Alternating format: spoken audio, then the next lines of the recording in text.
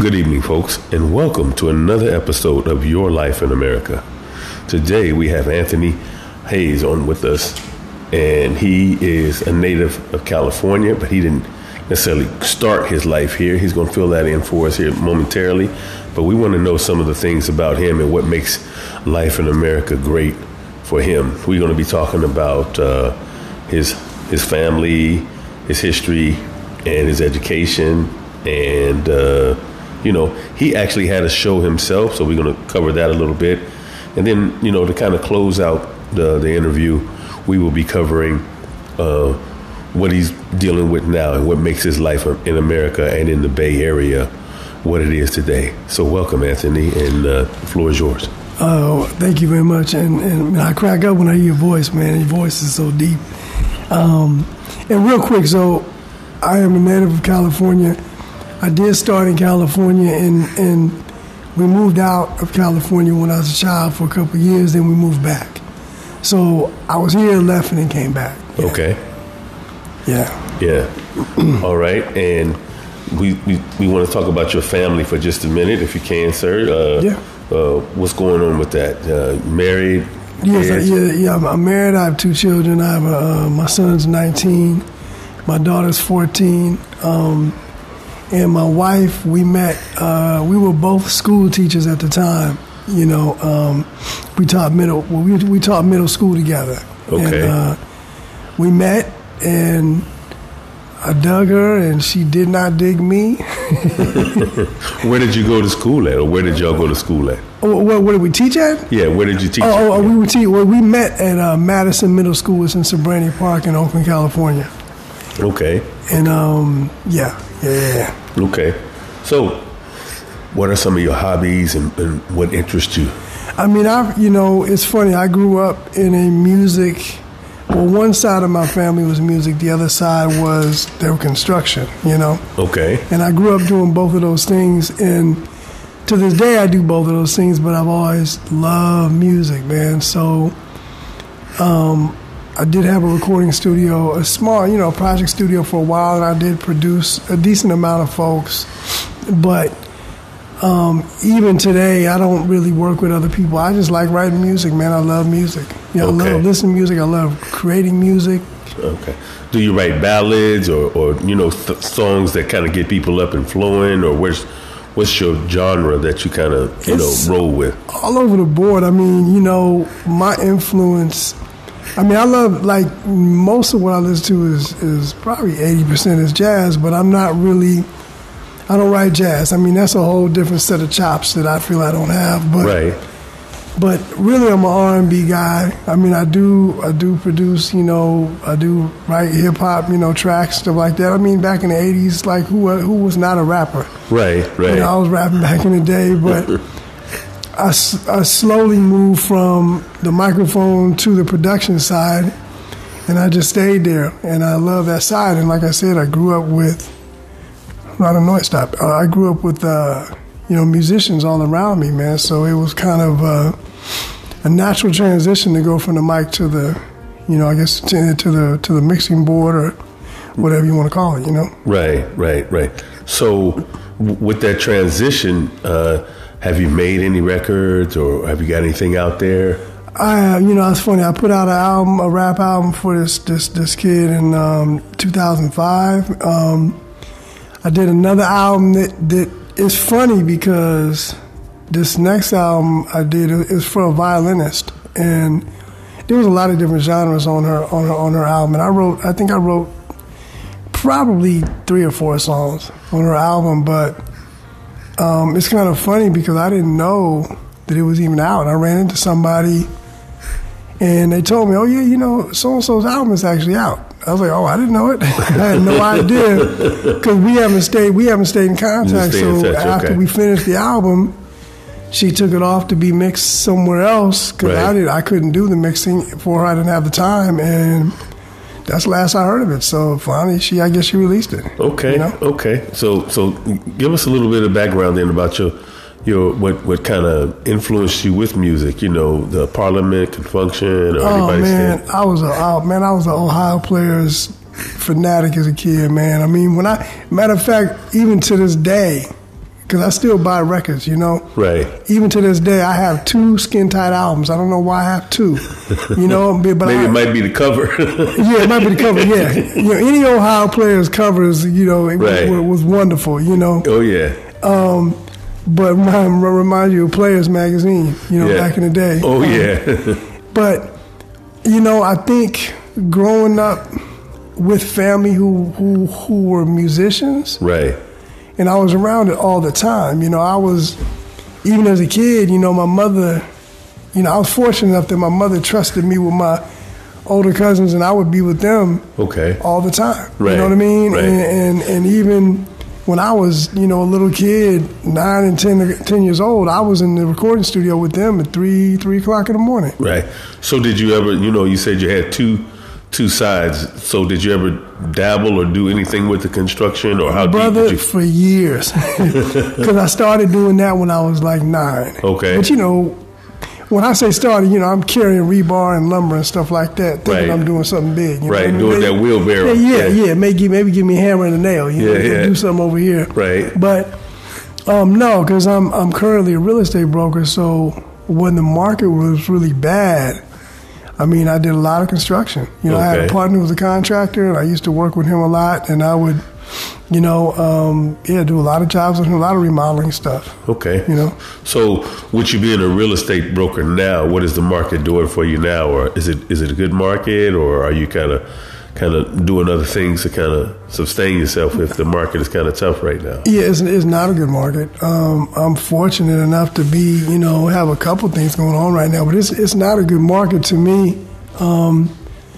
You know, it's hard for a lot of people. I mean, you know, on the buyer and seller side. Right. You know. So if somebody was in the market right now, how would you tell them to position themselves, or what would you tell them to be open to if you were in the market to buy or sell right now? Well, because the prices are kind of, they dropped a little bit. Right. Things are moving slow. So in general, competition is not as bad out there. Like, you're generally not having these bidding wars and stuff going on. So you can get into something, and it's hard to say at a decent price because California is just expensive and high, but for the areas, you can get into something and just hold out. You figure, well, you know, when things turn around, at least you'll be able to refi. So get something now that maybe is a little bit on the lower end. Cost-wise, it's still high, but a little bit lower. Right. Hold on to it, you know, and refi out of it to a lower rate. Right. Okay. You know, if you're buying. Right. But if you're on the other side of that equation, if you're selling, what would you say? If you're selling, I would say if you can hold on to it for a minute, I say hold on. Okay. Because when interest rates drop, prices will, you know, I mean, that's generally what happens, right? There's a correlation. When one drops, the other one goes up. Right. Okay. Right? Yeah.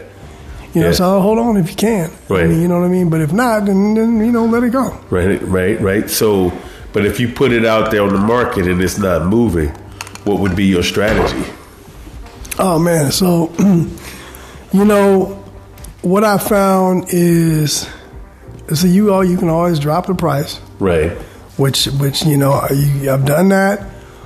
You know, it depends on what you have too. You know, like if you have a house that's a fixer, you know, I do a lot of the stuff that probably old school stuff. I make flyers, man. I go around to all these Home Depots and put them on people's trucks. Right, okay. You know, because a lot of times you get contractors wanting to get into fixes and flip them or whatnot, right? Right.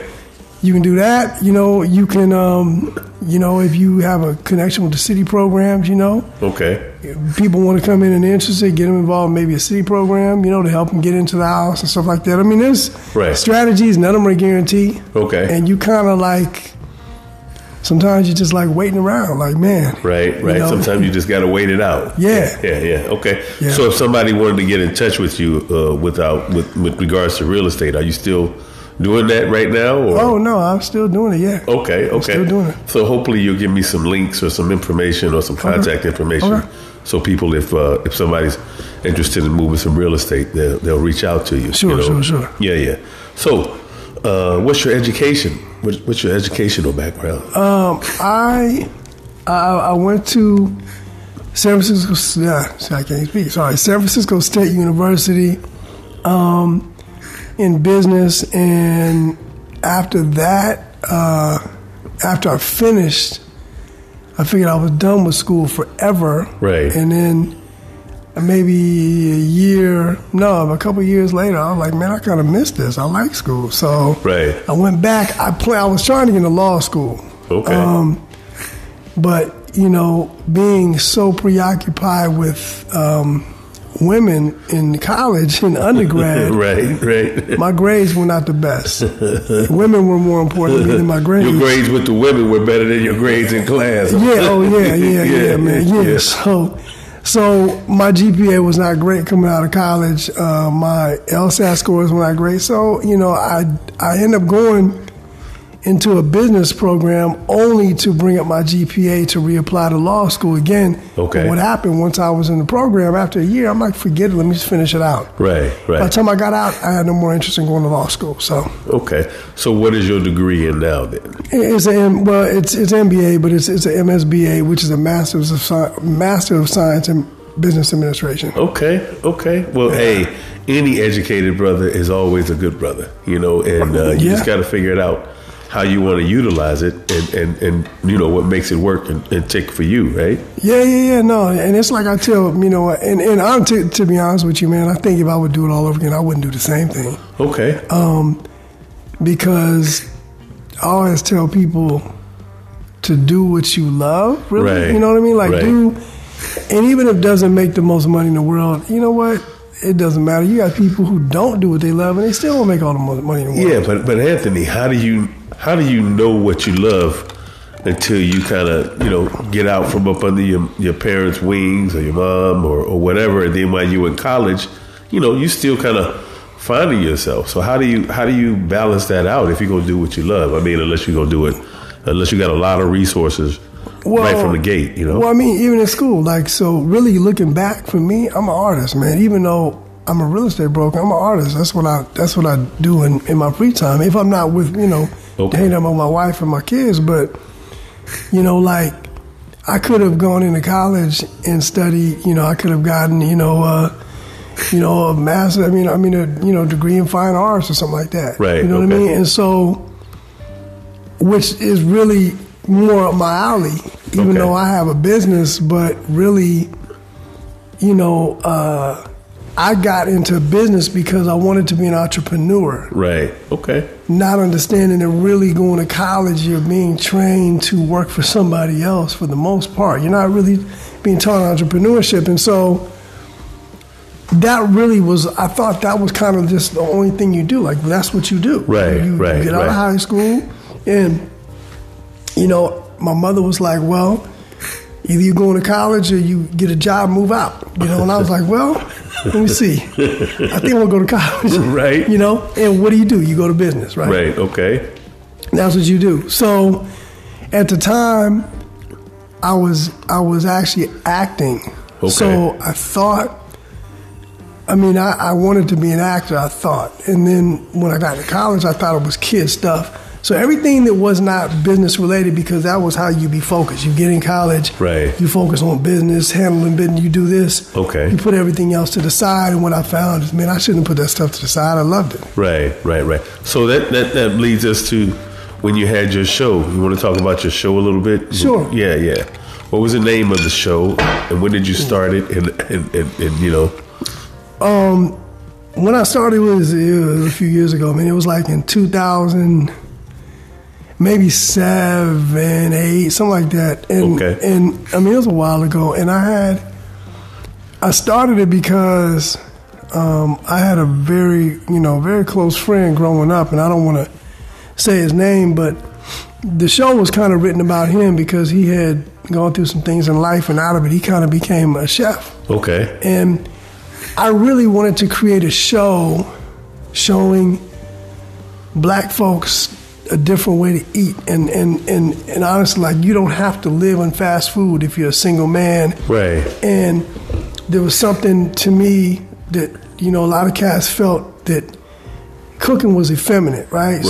Right. But I wanted to show no, this is not. So I said, okay, so what else can I do? So I can get a guy who was a chef, who was my boy, and we can make a show around him, you know, and showing people how to cook and showing people how to cook for yourself, healthy for yourself, healthy for your lady or your, you know, your children, whatever. And bless you. And the problem is he ended up getting into trouble before we shot the pilot. So my director at the time was like, well, we got a week and a half before we shoot. And he said, you know, you've been an actor for a long time, because I was acting. Right. And you do like to cook, and I do like to cook. I cook all the time. Okay. He said, well, you need to act like a chef. And that's exactly what he said. So you had to pivot, huh? Yeah. And so the show became kind of about me, but then I did a show with a good brother of mine, and I liked it so much seeing two people on the show. I'm like, man, we got to change the format up, man, and make it a two-man format. I love that. Okay. So the show was called Keep It Hot, and really was about a lifestyle. Okay. You know, like, but all we really did was focus on the food to the point that we stopped doing the show. But it was about a lifestyle and just basically taking care of yourself, man, so you'll be around. Right. You'll be here. And I had roommates who lived on fast food, and I used to, it always stuck in my head, like, why don't you cook for you? Like, you can't live like that. Right. To me. Okay. So Keep It Hot. So when was your first episode, and then when was your last episode? Well, my first episode, what it was a bean pie. So it's not the healthiest thing in the world, but everybody was like, hey, you got to make your bean pie, you got to make your bean pie. Because I was able to get the recipe for bean pies years ago, and I've been making them for over 20 years. Was it a family recipe, or who did you get? Okay. No, it's kind of funny because I used to buy bean pies from, they used to have they called the Black Muslim Bakery out here. Right. I used to buy bean pies. I remember one time I brought one to my grandmother, a piece, and she was like, what is that? I told her. And I went back over there like maybe a couple weeks later, and she said, I got something I want you to taste. And I said, what? So she gave it, and I'm like, that looks like a bean. And she made one just from tasting it. Now, it was not like the Black Muslim bakeries. Okay. But that made me realize you can actually make these ourselves. You don't have to buy it. So I was on this path, this trek to find the recipe. Okay. And I did. So no, it was not a family thing. So I started making them, and over the years, the recipe has changed. Right. And now it's really, really my recipe. Okay. You know, very different than what the nation does or whatever. Okay. You know? So do you have a website for that, or are you thinking about selling those, or do you do that? No, I mean, you know what I do? I've sold them as a hobby. Like, people will taste them, say, oh, you know what? Can you make me some over the holidays? And I will, I'll sell them. But it's not like it's ever been a big push or a campaign to sell them. Okay. Now, is this, when you make them and do what you do, is your family involved with it, or is that you just solo? They're involved in eating them. You know? Right? As far as making them, nah. They're not involved in the production, huh? No. They eat them, and they often get annoyed because if I have somebody who I'll probably get some orders around this time of the year because holidays coming. Right. And people, I've made them, and people done sent them to New York. People done sent them to Maryland. I mean, you know. Okay. But so if, let's say somebody, well, I want to order 6. I'm gonna make 6. Okay. My daughter's like, where's ours? No, I ain't make ours. I'm making this. I'm not making it. We don't need, because a bean pie, even though there's beans in it, and they say beans have protein and fiber. Yeah. But it is a pie. Right. It is a pie. It's not a meal. It's a pie. Okay. That means it's sweet, there's sugar. You know what I mean? Right. Yeah. Right. Okay. So, growing up in the Bay Area, what do you see? What do you like about the Bay Area? It's kind of funny you ask that, because I'm really, really kind of ready to leave the Bay Area. I'm kind of done with the Bay Area, but growing up here was fun. I mean, you know, I like the proximity, man. You can, I mean, come on, man. You drive for 45 minutes to an hour, you in the mountains. Right. Or you drive 30 minutes, you at the water. Yeah. You know what I mean? I mean, you drive for a couple hours, you in the desert. Yeah. I mean, that's so great. And then there's a lot of different cultures here, man. Oh yeah, it's rich with a lot of different cultures. Yeah. Yeah, I love that, man. I mean, I love it. I mean, you go to like there's places now, like like I love New York. New York is like there's so many different cultures. Right. But no, that's one of the things I really dig. I mean, there's so many different cultures. You're exposed to so many different kind of people. Right. You know what I mean? Whether they're black, white, Asian, right. Latino or Mexican or straight, gay, whatever. Right. It's just whether you get down with any of it, right. You're exposed to all of it. You have to interact with it every day. You know what I mean? Right. Which is a benefit because you go to other places sometimes they're not used to the exposure to all these different. So would you say the Bay Area is tolerant of other people, of the races, of the cultures, or rich in it, or with the richness of it? I hate. Well, I don't like the term racial tolerance because to me, in order to tolerate something, it's really you putting up with something that you don't like. Okay. That's the way I see the word tolerate. Okay, so how would you say how would you say the cultural mix is then for being in the Bay Area? I think it's pretty cool, but I still think, but I still, even growing up, there was still issues. I mean, there's still racial issues, cultural issues. Folks don't get along. I mean, right. Blacks having us having issues with maybe Filipinos and Filipinos having issues with whatever. You know what I mean? Right. It's just it's still always this fight. Like black and brown always not getting along and this and that, and not all the time, but just too often. Yeah. Blacks and Samoans fighting. Are you kidding? What are you talking about? Right. We're like the same folks. Yeah, what do you mean, right? Yeah, and with the Black Panthers, coming out of here, the history of this area is really rich with how they developed here, and they were actually doing things for the community and everything else. So. Oh man, Oakland has such a rich. Even I was on the other side of the bay growing up, but Oakland has such a rich history, man. I mean, it really does. Right. So when you say you was on the other side of the bay, where is that? So I was born in San Francisco, and like I said, we left, moved to Colorado for a couple of years, then we came up here to the Bay Area. Okay. Again. You know what I mean? Is there a big difference between being on the other side in the city and being in Oakland? Yeah. To me, there was. I mean.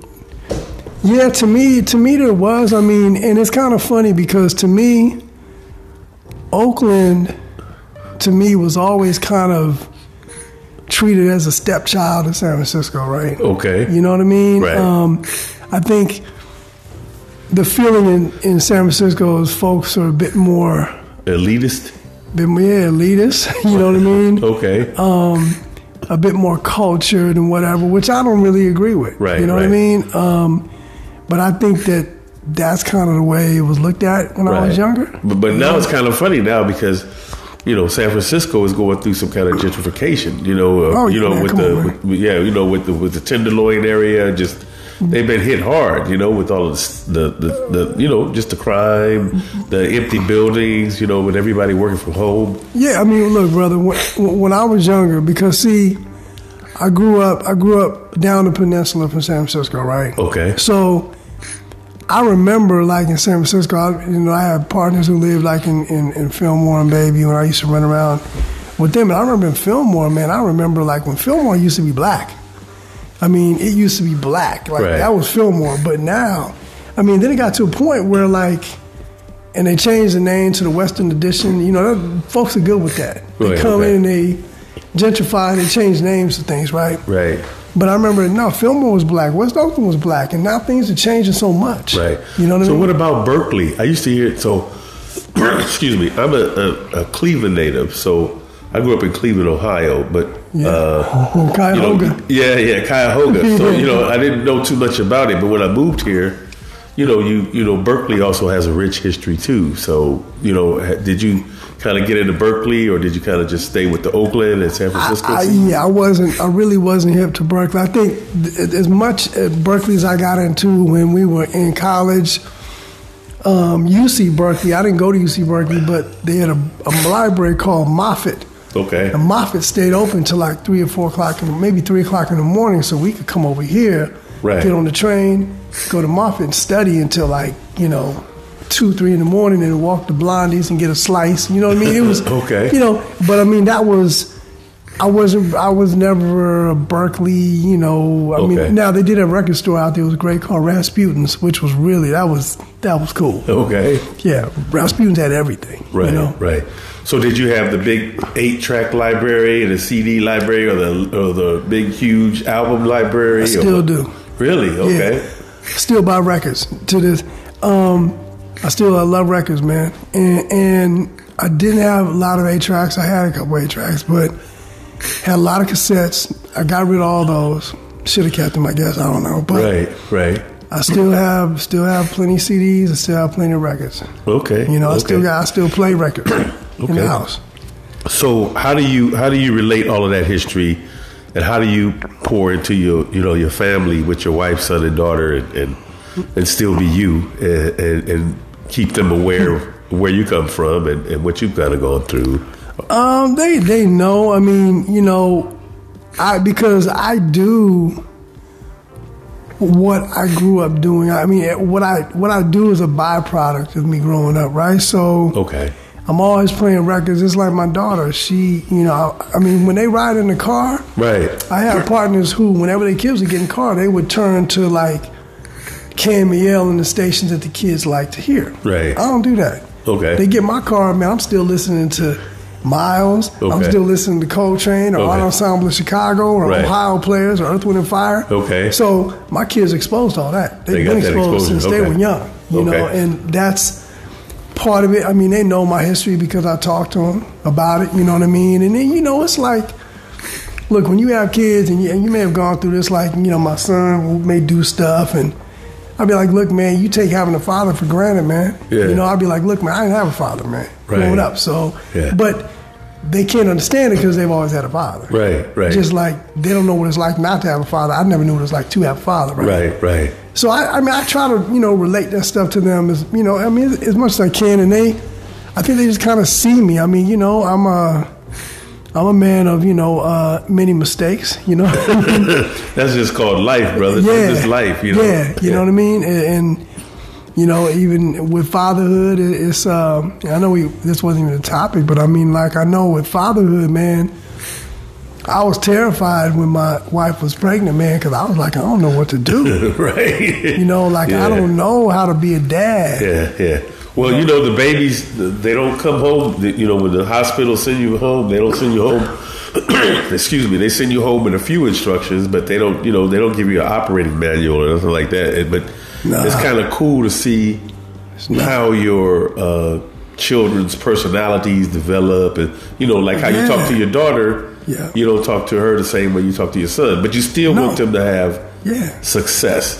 You know, I want them to have success, and it's been a very fine line that I've had to walk, because when I was young, you know, in college, everything was, you know, Black Power this, Black Power that, and I still loved it. I still feel that everything was Malcolm this, right? You know, Khalid Muhammad this, you know, Farrakhan this, and I'm still that way, but as a child, I don't want to paint a picture to them that, you know, everybody who's not black is bad, or there's so many barriers in this country you can't get through them. Regardless of what I believe personally, I don't want them feeling that way, because at the end of the point, it creates a sense. It can create a sense of hopelessness, as opposed to trying to balance it out. Like, yeah, it's rough over here, you got to go this route, but you have to figure out how to manipulate it, how to maneuver. You got to be resourceful. You know, you got to be industrious. Right. You know what I mean? And black folks have shown throughout history that we are the most resourceful, most industrious people on the planet. I'm sorry, that's just the way it goes. Oh yeah, definitely. Because now the young people are getting beat up with the student loans, the inflation, just so many different challenges now, you know, and it's tough. It really is. So, do you and your family take family vacations together? And where did y'all last go on a family vacation? The last time we went to Mexico, a place called Playa del Carmen, which is near I can't remember where. Anyway, Playa del Carmen, which was really, we had a ball. We had a great time. I love hot weather. Anywhere I can go with hot weather, man, I love it. It was great. Before that, we went to, I think the last time we went to Hawaii, which we had a ball. Okay. Now, I will say this, though. We will no longer go to Hawaii because, you know, did y'all have a different kind of experience the last time you were there? No, we had a great experience. But the thing is that Jaleesa, that's my wife, she read an article talking about, and saw an interview, like some of the native Hawaiian folks are like asking, like, folks, stop coming here as a vacation place. Right. Because you come here, you raise prices, you know, you don't take care of the place. I mean, you know, it turns the place where people live into a commodity. Right. Okay. And so we have decided because of that we will no longer go. I mean, and so we love it. So you weren't treated bad or no. mishandled or anything like that. Nah, man, we loved it. I didn't want to go to Hawaii when we planned it, but we just couldn't figure it, you know, out a spot. Right. Man, we had a ball. Man, we had that's one of the best, most fun vacations. We had a ball. Yeah. But it's like we're not going to go and disrespect the wishes of the people who are from there. Okay. You know, that's not right. Right. So where would you like to take your family now then? If you had to go to another vacation and money was an object or anything like that, where would you go? I want to go to Ghana. Okay. And we were supposed to go in I can't remember, COVID was like 2020, right? Okay. So we were the summer of the year that COVID hit, we were supposed to go to Cuba. Okay. You know, I was looking forward to that, and really looking forward to that. Didn't make it, you know, because of COVID. Right. That's the place I want to go to. I want to go to I want to go to Cuba. I want to take them to Ghana. Okay. You know, there's so many places, man. I would love to take them to Panama. Okay. You know what I mean? I'll give you a whole page. I want to take them to New York. Right. You know what I mean? Okay. So there's different places I want to take them, man. Okay. You know, which would be great. Right.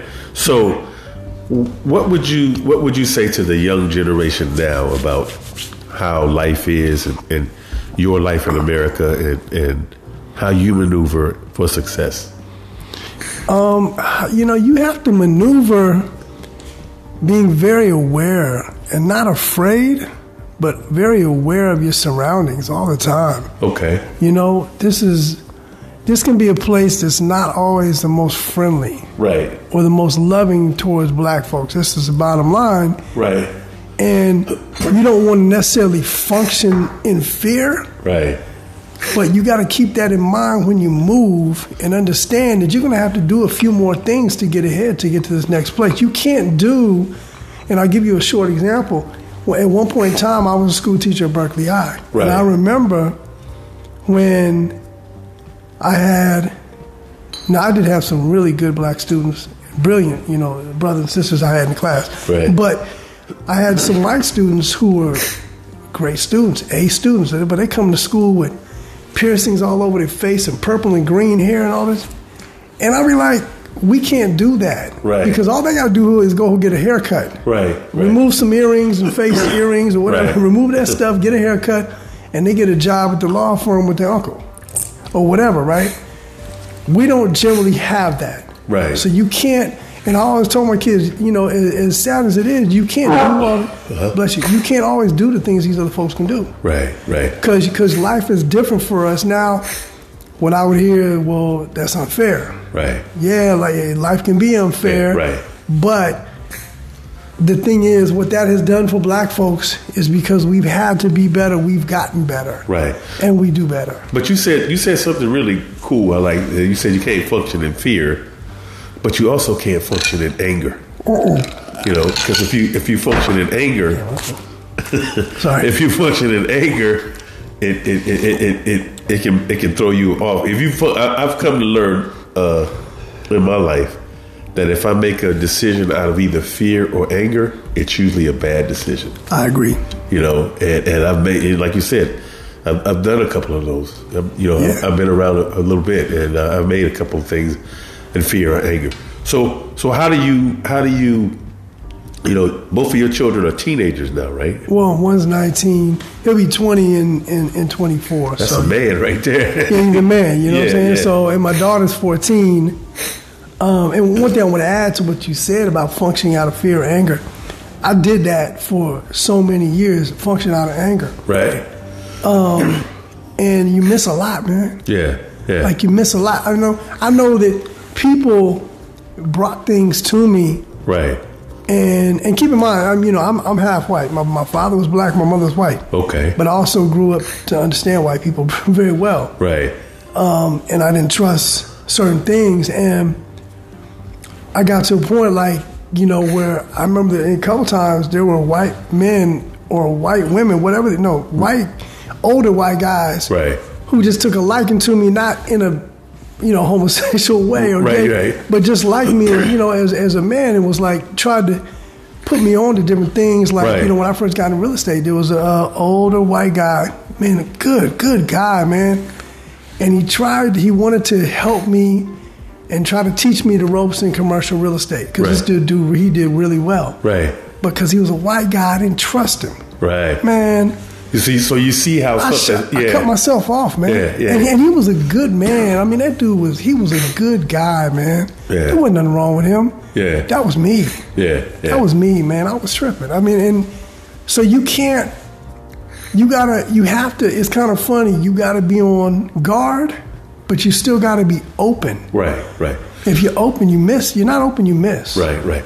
So when you meet somebody now, how do you assess if you feel like you can be around them, or how do you assess to say, well, this person is here to help me, or this person is in my life to teach me something, because we just don't necessarily move in the same way? I am, even though I didn't go off this, a lot when I was at certain times in my life, but I think my mother, in the sense that she was a very intuitive person. Okay. And she was very good at reading people. And I'm pretty much like that. Right. So I don't really have a fear about being around people. Some people around folks, but they feel like they have to be on guard. Right. I'm pretty open, because if I'm going to be around you,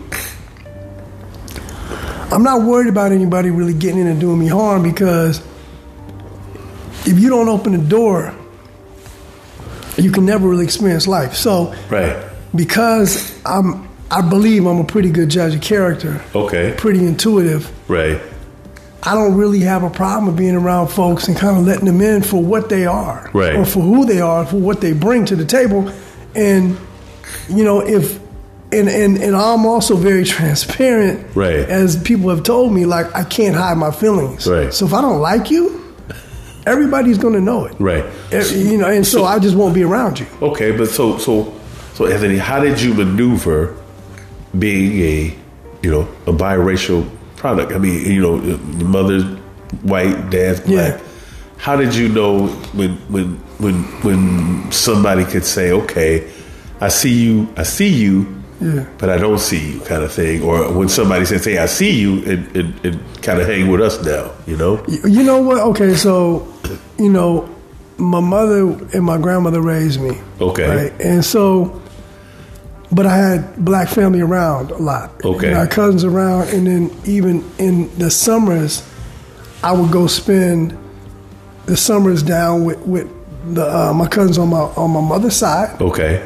And then I would go spend the summers with my cousins on my father's side. Right. So I never lost contact with my father's side. I lost contact with my father, right, but not his side of the family. Did you ever really get any kind of a relationship with your dad, or? A little bit. So before I was 20, maybe 21, 22, I had seen him maybe twice in my life. Okay. And he was an interesting dude. And so, but I would see my cousins, and they would be like, oh yeah, your dad was just here last month. I'm like, I ain't seen that dude in years. Right, you know what I mean? Right, yeah. So then when I was 21, I literally, he was here. I was over in San Francisco, and I ran into him on the street. Right. and was like, yo, what, because it also was crazy. So to go back a little bit, I had seen him a few months earlier, about a year earlier. Okay. I was down in LA with my cousins, and he visited them. He didn't know I was there. Okay. He visited them. Right. We hung out, and I'm always wary, like, yeah, I don't believe what you say. And it was probably a good reason not to believe what he was saying. But he was saying, well, I'm going back up to the Bay,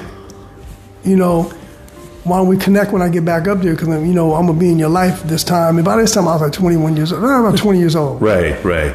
And, of course, he did what he always does. That was it. Right, okay. Bye. You know what I'm saying? Yeah. And so I ran into him on the street, and at that point, I was like, man, you're going to give me your number. I mean, not really. I didn't tell him that, but I'm saying that was my attitude. Like, right. Waited my whole life, man. Yeah. You here, we got to have some kind of relationship. Right.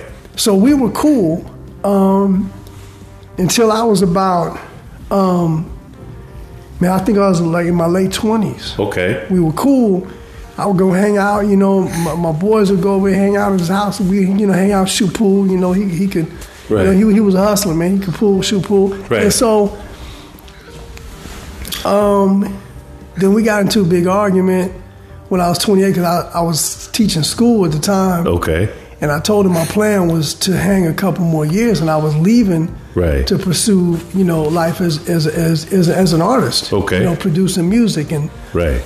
And he just went on a tirade, man, talking crazy to me and all kind of stuff, and we just got into it. And he said some things about my mother, and when he did that, I just lost it. Okay. You know what I mean? And so we didn't speak again until 2 days before he died.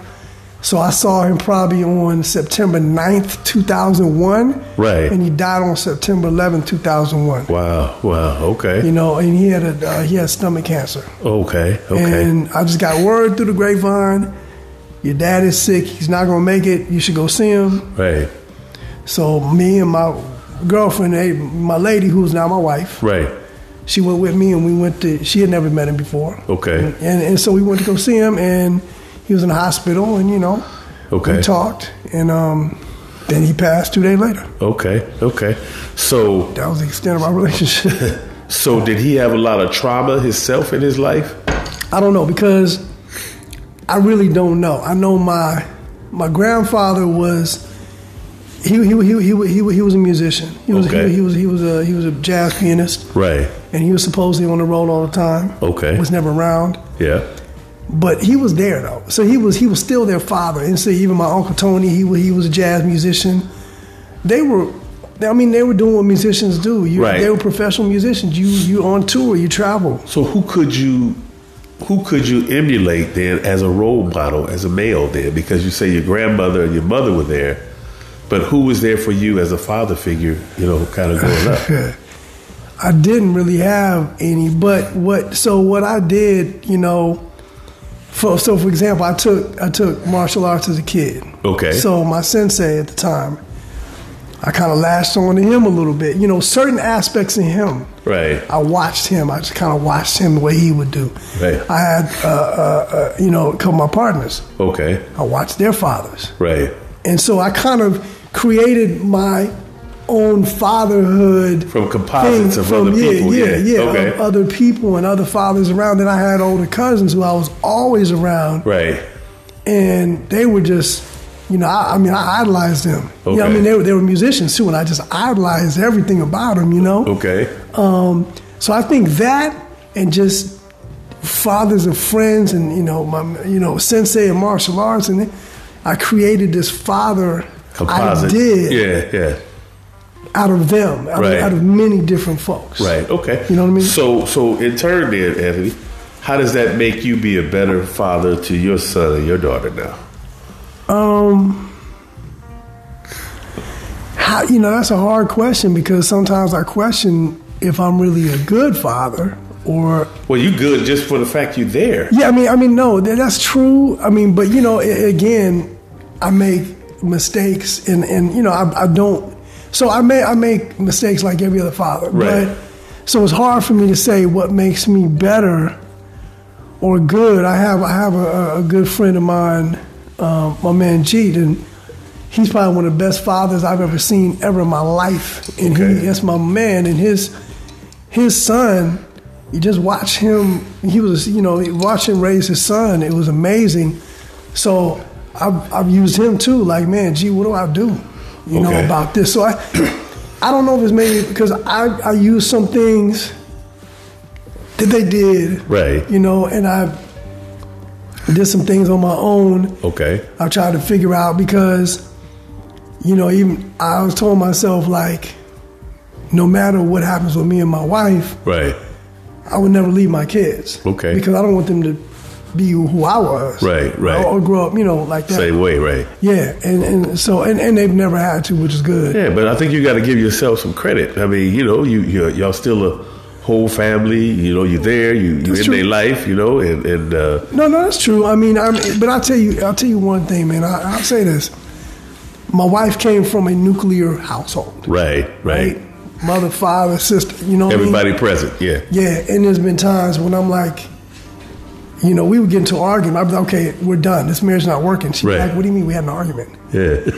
But to me, like, that's what, hey, if we're arguing, then that's it. Yeah, that's it. Right? I'm done with you, Yeah, I'm done. And she'd be like, what are you talking about? Right. We had an argument. Yeah. Why are you so quick to just throw it all away? Yeah, because to me, it's like, okay, when you have a girl, when you're in non-committed relationships or where the commitment's not super strong, a couple of arguments, I ain't got time for this. Right. So it just, I never really had examples of seeing mother and father of success. You never really had examples of success. Familial success, I guess you say. Yeah. So it just, so I have to give my wife a lot of credit too. For making sure things have been held together, because there's been times I'm ready to throw the towel in. Right. Now I know she's getting frustrated with me and be like, you should throw the towel in, but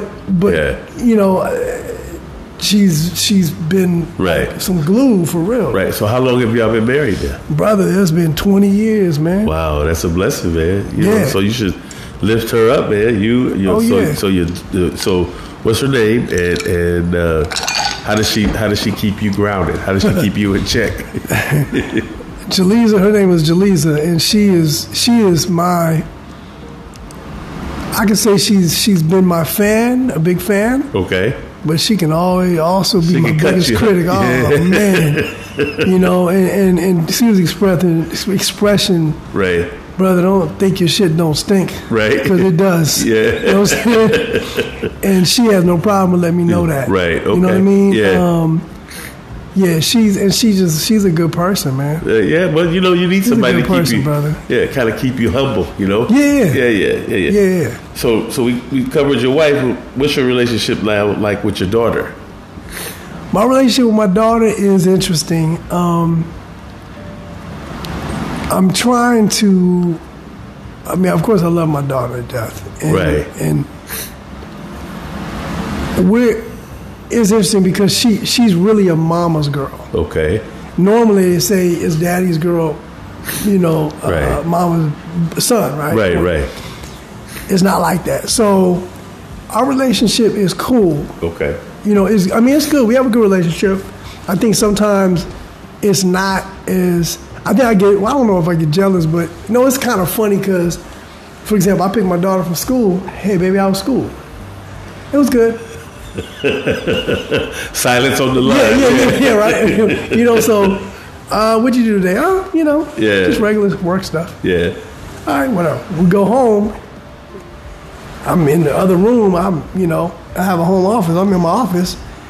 And I hear her in the bedroom with my wife. They having a conversation about the whole day at school, and I'm like, I'm like, why? But fathers to kids, most of the time, it's almost like this. Mother's Day, people are going out and buying the whole store. Yeah. You know what I'm saying? You going out, you get roses, you can't get enough flowers. You can't do it. But Father's Day, they looking at you to be on the grill. Yeah. You know what I'm saying, So that's kind of like how you are regulated in a family in the sense of your position. No, you're right. It's different. And I will say, fortunately, on Father's Day they do stuff. Yeah. And even my birthdays, like, because I've never really, as a man, probably the last 20 years, I really haven't had a lot of interest in celebrating my birthdays. Right. And my daughter's like, oh no, you have to celebrate it. So my daughter, she was like, no, you have to celebrate your birthday. But you see how she comes out for you. Yeah, you know what I'm saying? That's what I'm saying. So our relationship, I think my relationship with both my kids is good. I think sometimes it could be a little strained because I could be a hard ass. Right. Or I can be just, I want things my way, this way. Right. And it's not that I want it my way and your way is cool, but mine is better. No, my way and your way is wrong. Oh, right. You know what I mean? And so that I'm trying to get better with that. Right, okay. You know, kind of give some more validity to their way or whatever way of doing things. And, you know, I mean, and it's hard. I mean, look, this generation is different, man. Yeah. I don't understand. Well, you know, we are encapsulated or stuck in time in the generation that we grew up in. Even though everything is moving and grooving around us and changing. Yeah. You know what worked for you in your time, and that's what you try to, you know, push into them. But unfortunately, sometimes we don't do it that smooth, you know. No, we don't do it that smooth. I mean, man, because look, I don't. You know, I remember I was teaching, right, and this was later on because I quit teaching, and you know I'm living as a struggling artist, so I went back to teaching the gig. I had to make some money, right. And I'm sitting in the class, and I love telling the story because it just to me is so representative of today, right. These 4 girls sitting around in a circle, and they're all texting, but they're all friends. Yeah.